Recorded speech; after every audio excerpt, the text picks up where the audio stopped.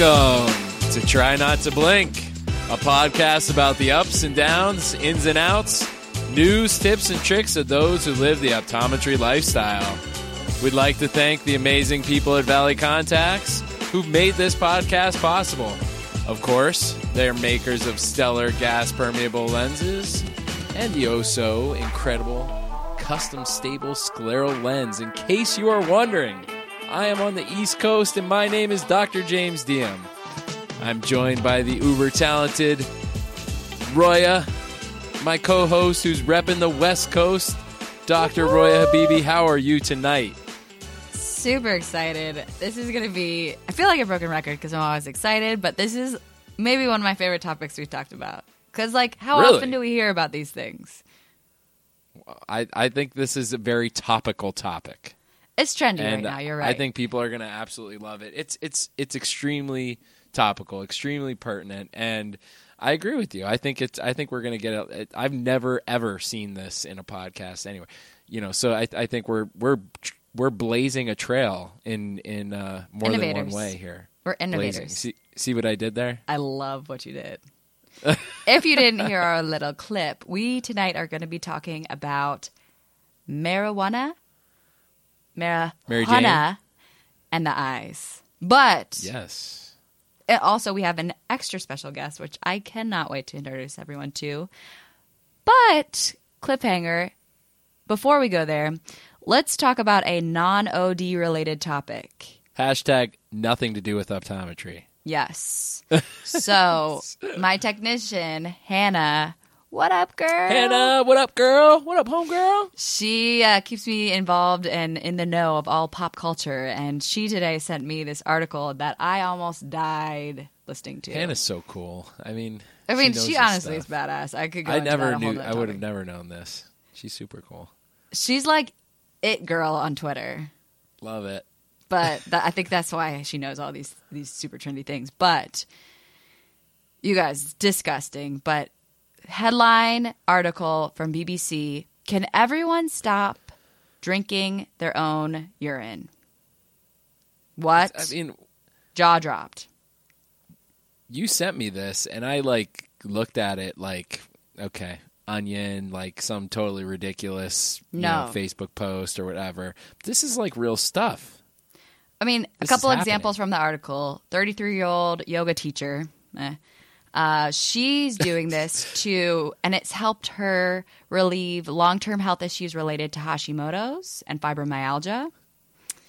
Another woman, 46-year-old, it has helped her lose half of her body weight. She's lost 120 kilograms. Sick.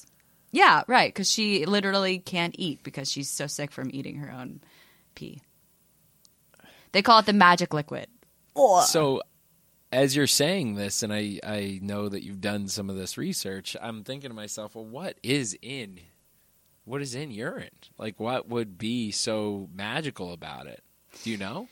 What is there any basis for this? Good question. So, for the record, it is this process of urine therapy is called urophagia. Come on. And if you Google it if you Google this, there's 100,000 hits on Google for urine therapy. But there really isn't much to back any of this. I know that's shocking for everyone to hear, but urine contains mostly urea, of course, uric acid, some creatine, some different electrolytes, phosphates, some trace proteins, and, of course, hormones, glucose, and other water-soluble vitamins, i.e. the vitamins we take too much and thus get peed out. But, ultimately, if you think about it, the poor kidneys that are trying to get rid of stuff that the body doesn't need just gets a huge concentration of what it's already filtered out. So from everything I'm reading, if anything, it's just putting more strain on that system. But you're out. You're in. Ugh. Yeah, you're out. I'm not down with this. Keto diet. All right, I'll listen about it. We talked about that last episode. I even gave it a try. Urine diet, urine phagia. Nope, not going to do it. I need to tell one more story. It says that somebody drank their pee and she used to get mosquito bites all the time, and now she only gets little bites that don't swell. Oh, perfect. I would not drink my own pee for the sake of a mosquito bite. How about Would DEET? you? No. DEET bug spray. Works just fine. Oh, my God, right? What? You know what I've heard with peeing? I don't know if you heard of this ever, but I've heard that, like, we're getting a little crazy here, but that if you get poison ivy that you're supposed to, or no, not poison ivy. I'm sorry, it's not poison ivy. It's a sting from a jellyfish. Have jellyfish you ever heard that? sting. I have heard that. I mean, pee so on it's yourself or somebody else pee on you. I mean, it's I think that's it's what I've because heard of the with pee. urea that's in urine. I don't have any facts to you give on making that that one, up? but I don't know. It's okay if you are. Crazy. But anyways, that's it for that. What about for our slipod? Cell pod. Cellpod. Scleral lens pearl of the day. Hashtag Cellpod. Cellpod. So last time we talked about how important insertion and removal is, and so on that same train of thought, there's these really great little insertion stages that people have for people that have poor dexterity or just aren't able to bring the plunger to their eye. It's a lot to do at once. Say it again. It's a lot to do at once. It is. You have to open your eye. You got to look down. You have to be able to balance the fluid in the lens. And again, we said how important getting the lens is. Getting it in is. So getting somebody to be able to do this is hugely important because otherwise they won't be able to use it. So Dalsy Adaptives has this little device you can use, and it's basically just the end of a PVC pipe, a circular domed PVC pipe, drilled hole in the middle, and then they cut the end off a large DMV, place it in the middle. The lens sits there, and then you bring your head to it. Well, you could actually make this pretty much for free. You could just take a solo cup, put it upside down, take a pen, shove it in the top, make a hole in the solo cup, and do the same thing with the DMV. Cut the end, put it in the cup. And Dalsy has this little light that they'll put in the DMV so that the patient has a fixation point. They call it the sea green inserter.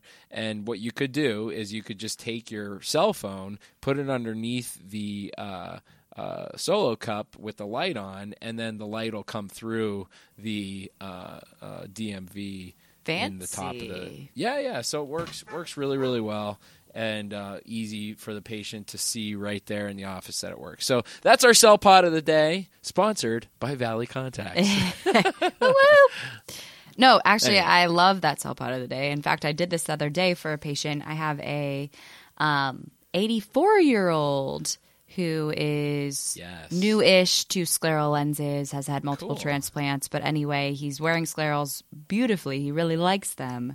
But his poor wife has been putting them in for him all the time. And obviously that is, a small burden, but something that she's just she's helping him, but she wants him to learn. And it's a lot for him because he has some stability issues as well. But we went over how to do that for himself, and he's actually quite good at it. So it kind of takes one of the coordinating things away and is very helpful, especially for people who do have issues with dexterity. So totally agree on that one. Cool. Amazing. Well, so I think we're getting all juiced up here to talk about our main discussion, which I'm going to give a little primer into our discussion. Do you mind if I do that? Absolutely. So this really kind of, first of all, very topical. We already said what we're talking about, but there was a post on OS Docs the other day by a Richard Maharaj, and I am sure that I'm saying his name incorrectly. Doc, I am sorry. But he practices in Canada, and as you may know, Canada has a wide adoption of legal marijuana recently. So he had a patient come in with an eyedropper for corneal neuropathy. So she's using it for dry eye, essentially. But it's interesting. On the bottle, it says 1 THC, 25 CBD. So, does anybody here know what that means? Anyone? No, probably not. So, this is why we wanted to, get a little more information from an expert. And that's what we have going on. Since Roya is on the West Coast where most people are high and like all the time. Casually. She happens to know someone who is an expert in this area. And I'm joking around about it, really, but we're going to try and be much more serious about it here. So we're going to learn all about weed and eyes. Okay, I am so excited to introduce a very near and dear friend of mine, Matthew Wyatt. Do you go by Matthew? Only my mother and when I'm in trouble. Perfect. So, Matt, we wanted to bring Matt on because he is the source, okay? So we've all been to conferences where we hear from the head researcher talking about research about marijuana, but we thought what better than getting a farmer, someone who's growing marijuana, who's been in the industry for some years and could talk about it from the like raw side of it. We can hear all the pure sterile side of what marijuana is all about, but we want to hear about the raw side of it, the real side of it. So Matt's been in the industry for over 7 years. He actually owns his own farm in Douglas City, California, dubbed Misty Bear Creek Farm. Sorry, Matt. It is a self-operated, organically grown farm of his own. So, Matt, I'm so proud of you for doing this. I mean, he's had it for 4 years now, right? Yes, this is our 4th season. Has it been 4 years? It has been. Oh my gosh! So there's seasons. What is a season, Matt? So outdoor makes up about probably 65% of what's done here. So the outdoor growing season begins in June and wraps up early to mid-October, depending on the strains you're running and how long they take to flower out. So all of my outdoor plants, They're big and beautiful right now. They have probably 2 to 3 weeks left. A couple strains, maybe a little longer, but different types take longer to finish up than others. Jimmy, I've had the pleasure of visiting this farm before. Really? But Jimmy, what do you think a full-grown outdoor marijuana plant looks like? Like, give me just a ballpark, like, height. Yes. Honestly, I have no clue. I really don't. Just I've only fun. seen them, like, in raids of people, like, getting them pulled out of their house from their basement or their attic with, like, these crazy hydroponic and, like, light sources. So I'm going to say 3 feet. 3 feet tall. Matt, break it down. A little taller than that. So we do, I don't do a very large number of outdoor plants, but the ones I do are really large. So I average probably 10 to 14 feet in height. And come on. Yeah. It's almost like having an orchard. I have an apple orchard right next to my marijuana orchard, and they're very comparable in size. So really? Yeah. So is there a statement like knee high by the 4th of July? Like, have you ever heard that? Knee high by the 4th of July? I have heard that. My girlfriend's from Iowa, and her family grows corn, so I've become very familiar with that statement. No, if it's knee high by the 4th of July, then I failed at my job. I want them probably already at 7 to 8 feet by the 4th of July. It's around what I'm shooting for. So.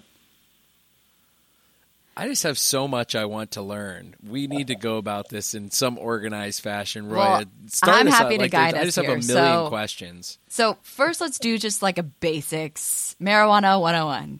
Okay, marijuana 101. Say that 5 times fast. Cannabis, marijuana, aka cannabis, right? Right, yes. Like that.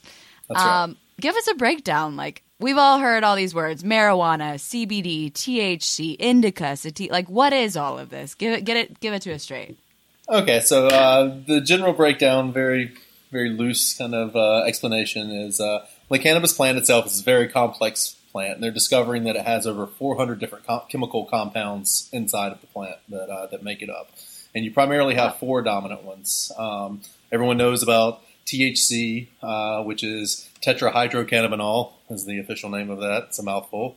But that is the psychoactive component of marijuana. That's the intoxicant. That's what gets you high. So in the recreational part of marijuana production, that's what everyone's trying to achieve, a really high THC content. Now, they also have CBD, which is cannabidiol, which is a lot of the health benefits of the plant they're discovering of late. And it's what it's kind of getting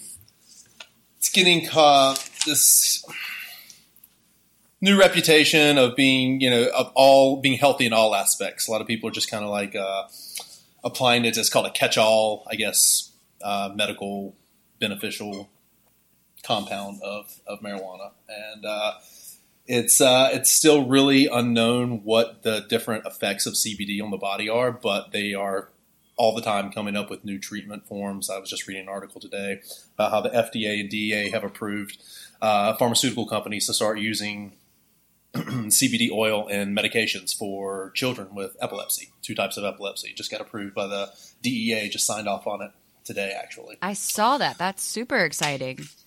Now that the FDA and the DEA are starting to actually sign off on it being used in medication, you're going to see the science that's not been there in the past. We'll start the hard science research, the double-blind studies, the stuff that we've been wanting for years. But until pretty recently, until probably the last 5 to 10 years, the farmers and the users have been the main researchers into the different effects and the different properties of different strains and all. So THC, CBD, they're the 2 big ones, and then there's cannabinol in there, and cannabinol was actually the first discovered isolated compound back in the late 1800s. It was discovered, and that was thought to be the active ingredients. And then in the 60s, they came through with all this scientific information about THC and CBD to kind of fill in the blanks. And it's still growing. Like I said, over 400 compounds. Every day they're coming out with a new compound and what specifically it can interact with in the body to help people. And it's also important to know that everyone's... Tell me, too, taking a step back real quick, tell me what you know, because everyone hears about these indica and sativa. Is that other in compounds, or what is that? Okay, so indica and sativa are the 2 subspecies of the marijuana plant. There's a third that's very, it's not nearly as well known, but we'll stick to indica and sativa as the 2 dominant ones. Indica is a shorter plant generally. It's got broad, deep green leaves, and it's higher in CBD than sativa. Now, sativa is a taller, more like lime green leaf structure, very skinny leaf, and it is higher in THC than the indica. So those are the 2 main subgroups, but right now everything's about these hybrids. That's what everyone grows today. So there's no real true indica or sativa anymore. It's all mixed, and there's a blend. It's like a 60-40 indica sativa blend, and that's kind of to encompass everything. And it's just very rare to find a true one or the other. Interesting. What about also, we hear about all these different variations, right? We hear about the flower, of course. We hear about oils, tinctures. Obviously, they're especially in the medical field, right? In the medical field, they're concentrating it and purifying it. But kind of break down all those different things, all those different ways to, I guess, harvest the fruit or harvest the – I don't know how you say that. Yeah, so the extracts are really big these days, and they're coming up with all kinds of new ways to remove the trichomes because those are if you zoom in very closely on a marijuana bud, you'll see these tiny little crystal mushroom looking things, and they're called trichomes. And when they fill with resin, that's when it's time to harvest, and they turn this milky amber color. So basically what these extract people are doing is they're removing the trichomes and preserving them in their natural state, separated from the plant material. So there's several ways to do this. You can use alcohol. You can use fat. They're fat soluble. They're cold. You can remove them with cold. So a lot of people are doing CO2 blasting and ice hash, and I'm not really too keen on all the fancy new ways that they're coming up with to consume. I'm kind of a naturalist. I grow the flower, and then I let the smart scientists that want to take that and turn it into the high concentrate extracts. I pass that on down the line. So we all have our strengths, and it's good to know where exactly. Exactly. As a farmer, what qualifies high quality production of cannabis? Everyone gets a little worried. Obviously in the past, especially in the recreational field, there were people mixing things or, before when there weren't as many shops. On the West Coast, we have very well-regulated shops that'll show you the breakdown of all of the ingredients and all of the, chemicals. I'm not sure if that's the right word, but properties of what you're purchasing. But what gets how do you know when you're getting good quality cannabis? What does it take? What's the growing season? Is it indoor or outdoor? So it's kind of up to the consumer what type of cannabis they prefer. With the testing that's come along with legalization in California, now we all submit our stuff to labs who run several different screenings. They're actually about to kick in the third tier of screening in California in 2019. That's going to start looking for certain heavy metals that get transitioned or transferred beyond molds and pesticides, which is basically what they're screening for now. So yeah, I'm sure you guys probably smoked weed in high school or in college somewhere along the way, bought a bag of weed from a friend or something like that. Those days are pretty much done unless you know someone who's growing. If you buy something through a shop these days, there's pretty stringent tests that it has been submitted and been passed. So I think that's important for improving the validity of all of it, right? So that it's not just some herbal street medication. It has something more value, whether it is the recreational side of it or some of the other medicinal things. You don't want to smoke something that's got nasty pesticide sprayed on it and stuff. So. No, definitely not. How did you get into this? Where'd this come from? How do you become a marijuana farmer? That's like a pretty unique profession. My dad asked me that question all the time. So basically, I had an opportunity back in 2011 to come to California and work on a friend's family farm. I moved across the country and started, just a hand helping with the harvest, doing the trim season. And, I kind of took to it and was interested in it. I'd had some interest prior to coming.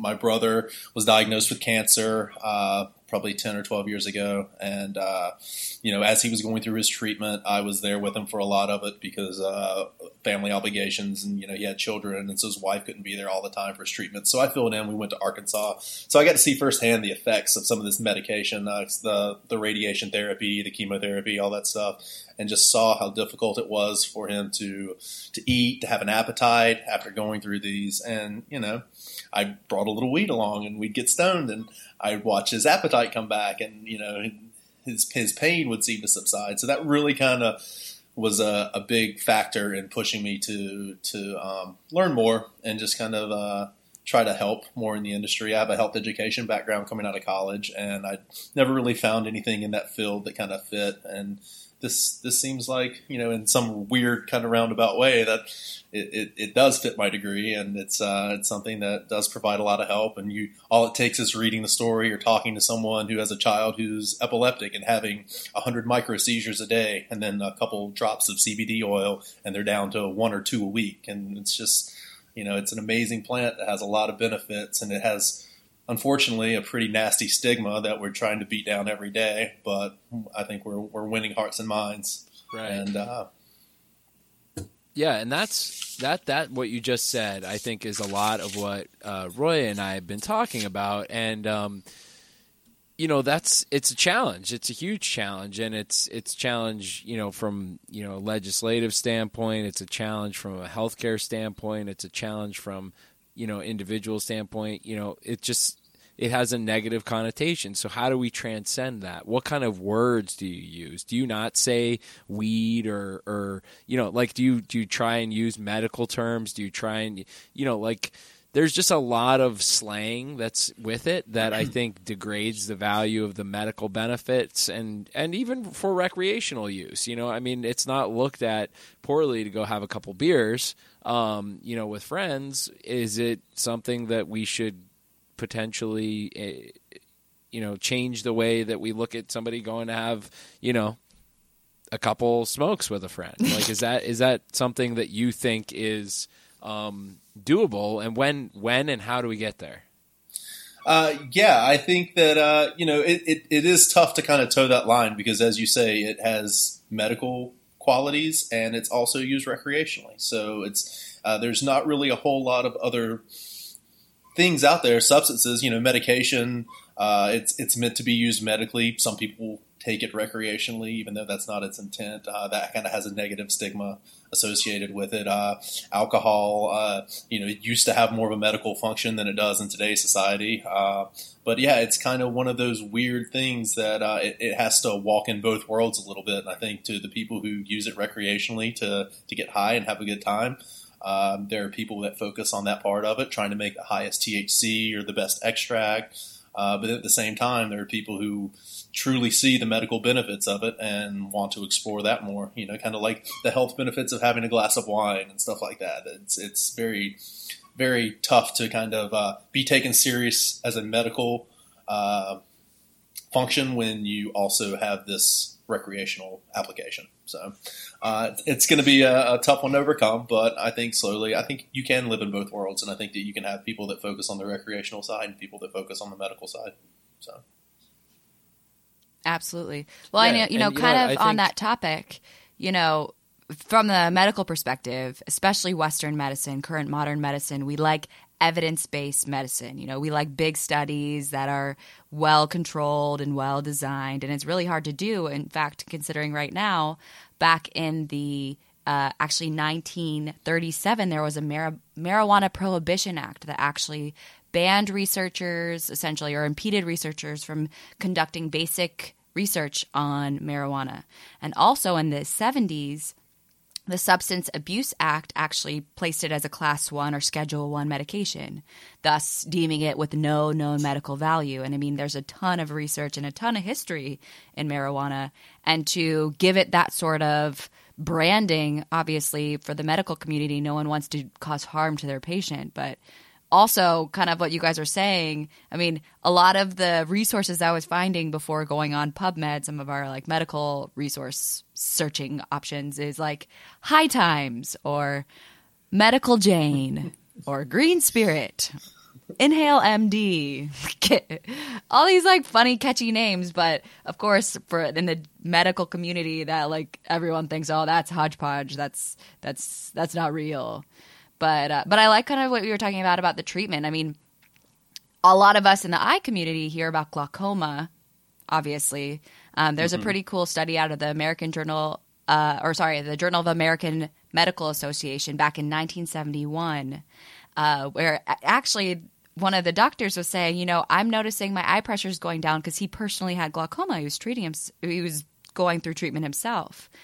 And then he decided to do a huge study on it, or not huge, but he did a study on it actually through Johns Hopkins, where they were monitoring his pressure as well as other participants, and they noticed a reduced inflow of aqueous. Thus, eye pressure was going down, which is pretty cool. But some of the other things that you mentioned, for instance, is epilepsy. You talked about some of the people that you've heard. I mean, tell me more that you've heard about epilepsy or even chronic pain or nausea. What are some of the like kind of street stories about that? Yeah, so they have all kinds of different treatment plans that they've come up with where they find that it helps people out. I mean, anti-inflammatory principles. It's been known to be an aid to quit smoking, and they're finding now that it's beneficial in helping people off of opiate addictions. A lot of mental diseases like schizophrenia, PTSD. It has it's proven in some tests to have really good anti-cancer properties as well. So I think that it's just been found to be this plant that can be applied to anything. It's kind of, that's why it's earned this kind of catch-all medical application, where even if you don't know if it's going to work for a condition you have, people are trying it just because the tests haven't been done. And, it's easy to, why not, right? To try. The dangers aren't high on it, despite, the reefer madness mentality, like you were saying, how it was put on Schedule 1. And the whole backstory behind that is pretty ridiculous as well.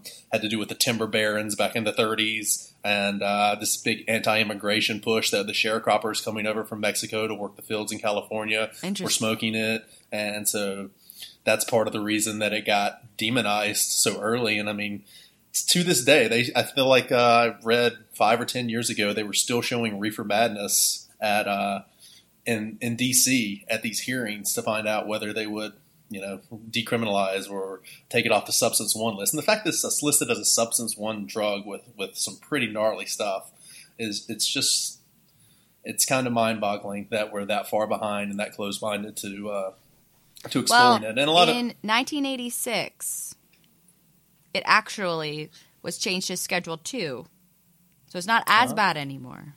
Okay. But a DEA judge actually did switch it to a Schedule 2, at least per my research. So I could be wrong, but still, regardless. I mean, believe it, do you know that I found this research? There is confirmed use of cannabis dating back to 3,750 BC.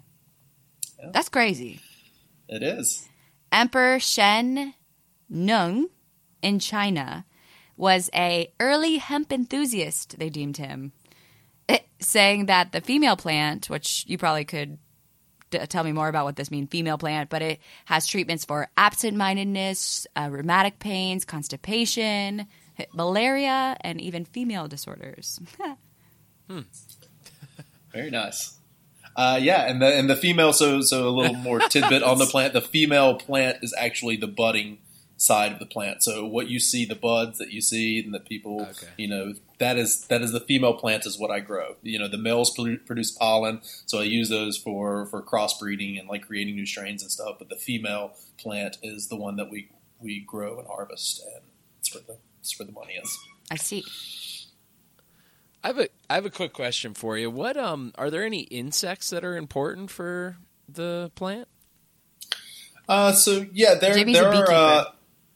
There are beneficial pests. They call them predatory pests that eat pests. Well, predatory insects that eat pests that are bad for the plant. So ladybugs are one.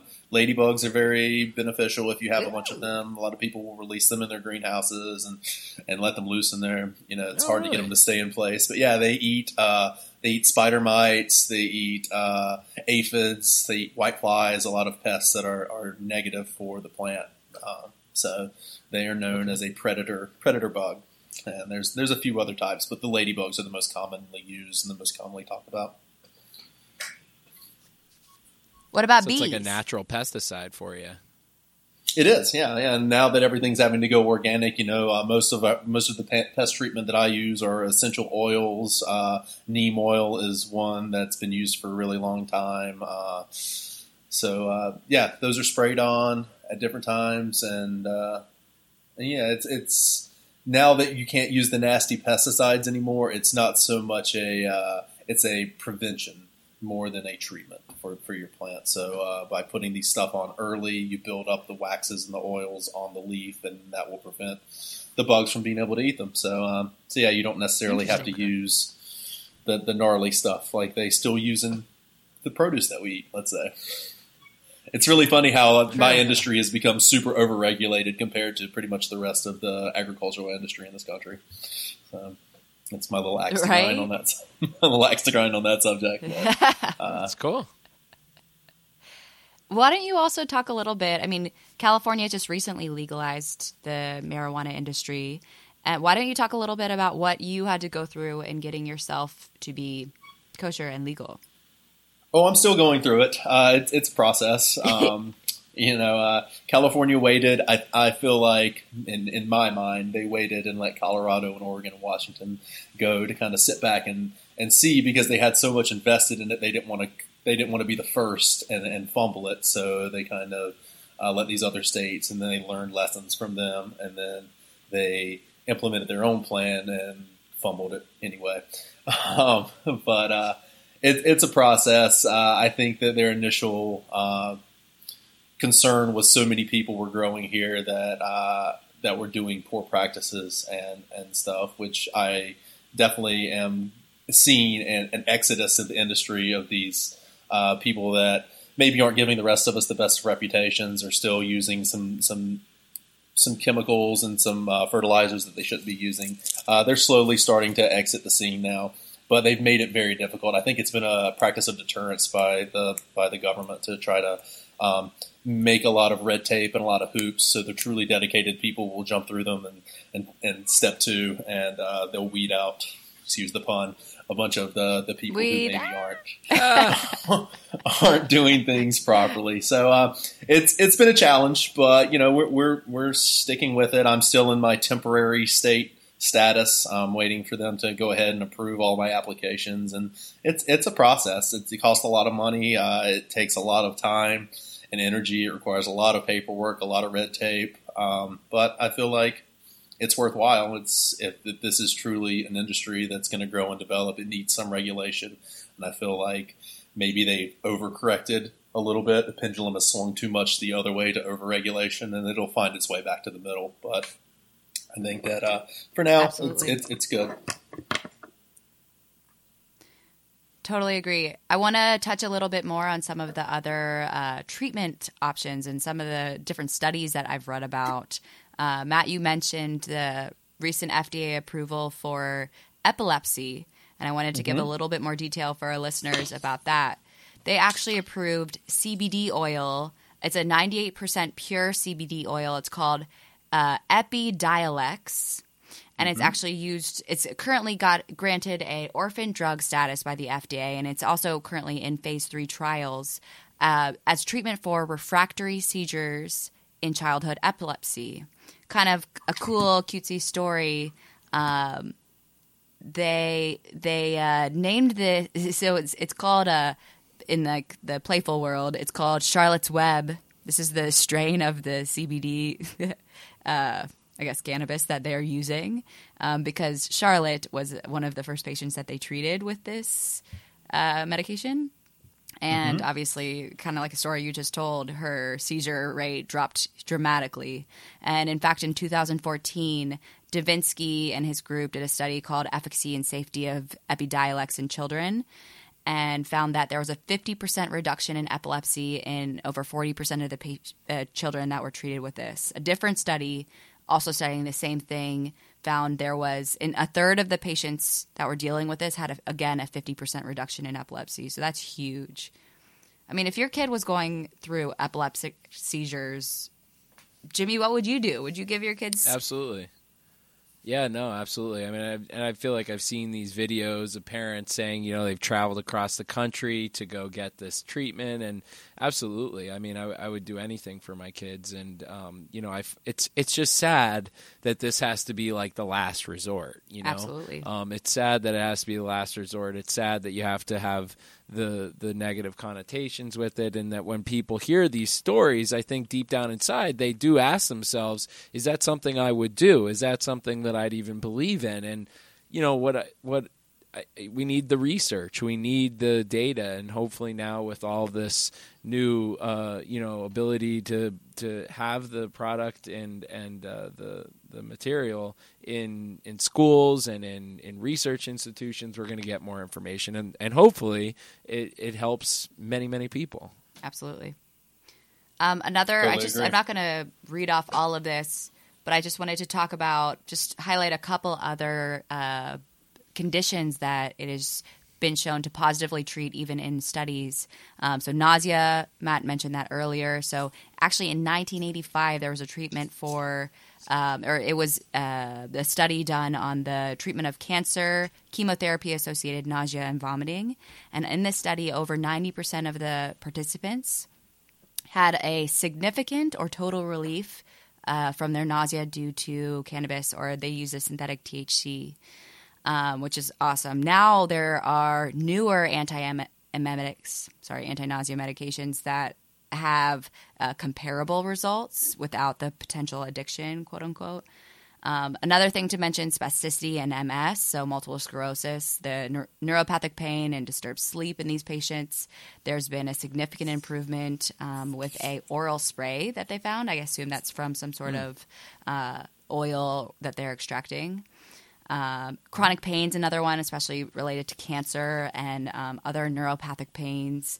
There are some either vaporized THC, and there was even a combination between an oral version of a synthetic THC and a smoked version.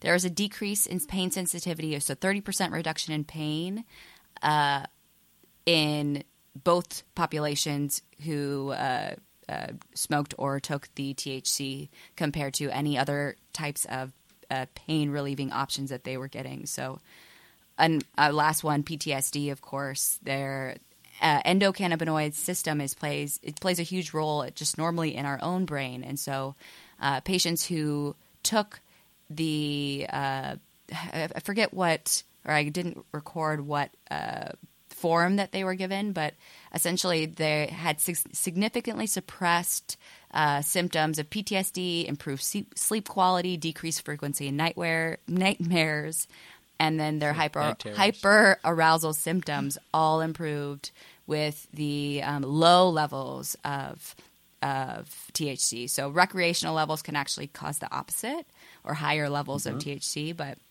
CBD and lower concentration of THC had a huge improvement. So, and one last thing I do want to bring up, actually, in 2008, there was a endocannabinoids in the retina, talking about marijuana and neuroprotective functions to the retina. So, Matt, retina is the tissue that sees in the eye, and actually, especially in correlation with studying glaucoma, we worry about not only lowering the eye pressure, which we've seen that there's an improvement or a decrease in eye pressure, but also it has some signs of protecting the tissue from actually dying, which, of course, we need a lot more research to understand this. But if it's also protecting our nerves and our body from damage, then that's a big deal. Because right now Absolutely. we don't have anything that does that. I'm going to play devil's advocate now, because you just laid out beautifully research, hard data that goes across the healthcare spectrum, all reasons why we should embrace this. But we've all heard, the reasons why people still balk at the idea. And probably the most cited issue is people are going to drive while high and kill themselves or someone else. Or addiction, is this a right? reason? Or addiction. I don't hear that quite as much, but you know what I hear? It's a gateway drug. It leads people to other things. So, Matt, what do you think first about the driving issue?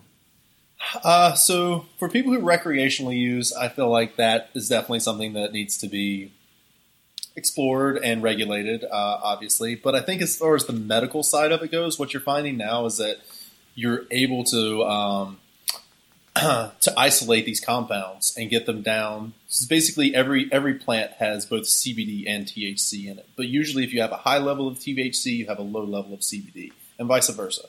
So I think that now that you're finding these treatments, like this medication that they're doing for children for epilepsy, that doesn't have THC in it. They are extracting the CBD and making the compound solely out of the CBD, which has no psychoactive effect. It has no intoxicant properties.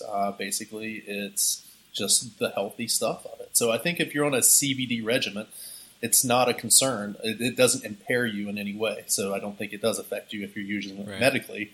But you do have to be careful, because a lot of the edibles and stuff now, they're doing 2-to-1 CBD THC. So even though you think that you're getting something that could potentially contain CBD and has CBD in it, it can also be mixed with THC. So that's when you have to be mindful as a consumer going into a dispensary and just talk to your bud tender or whoever is working, and they can usually steer you in the direction that you want to go. Yeah, the bud tender.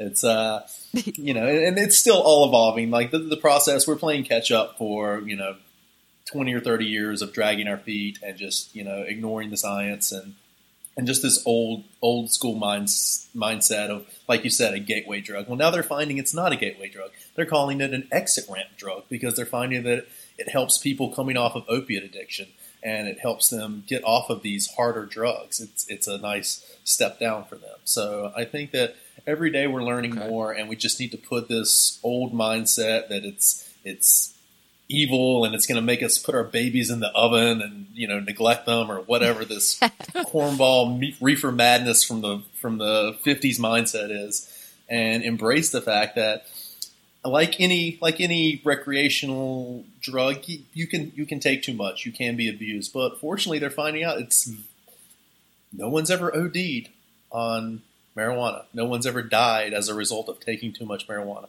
Now, sure, we may have taken so much that we become very paranoid and we have a bad experience from it. But that comes back to people's bodies' chemistry and how different people react differently to different compounds. And I'm a stringent believer that if one strain maybe doesn't affect you in the best way, don't give up and think, it affects me poorly. I think keep playing. If it was a sativa, try an indica. I feel like there's a strain out there that kind of fits everyone's body chemistry. And you have to kind of, just like a medication that your doctor would prescribe you, there's going to have certain side effects that maybe you're susceptible to that the rest of the population's not, but it shouldn't deter you from trying to find that right compound that works for you. And love that. Slow clap. Yeah. slow clap it out. Love it. This was good. This was really good. And I feel like we could talk for literally days and just have a whole podcast on this topic. And I'm sure there probably are podcasts on this topic. But thank you, Matt, for sharing everything with us and taking time out of your growing season, to chat with us a little bit. And if I'm ever on your side of the country, I'm going to come check your farm out. It sounds really Absolutely. Cool. You're welcome. Open invitation. Absolutely. Love it. Thank you, Matt, so much. Check out Misty Bear Creek Farm if you ever see it on the shelves, folks. But thanks again, Matt. And I know everyone's going to be super interested. If anyone has any questions, feel free to send us a note on our Facebook or Instagram account. But again, for today, that does it. We'd love to thank our sponsors, Valley Contacts, for their support, not only in making our amazing scleral lenses, but also, of course, the great people they are to work with. Stay tuned as we continue our spooky series through the month of October, because we have some other fun stuff we're going to talk about that are extra spooky. But until then, try not to blink.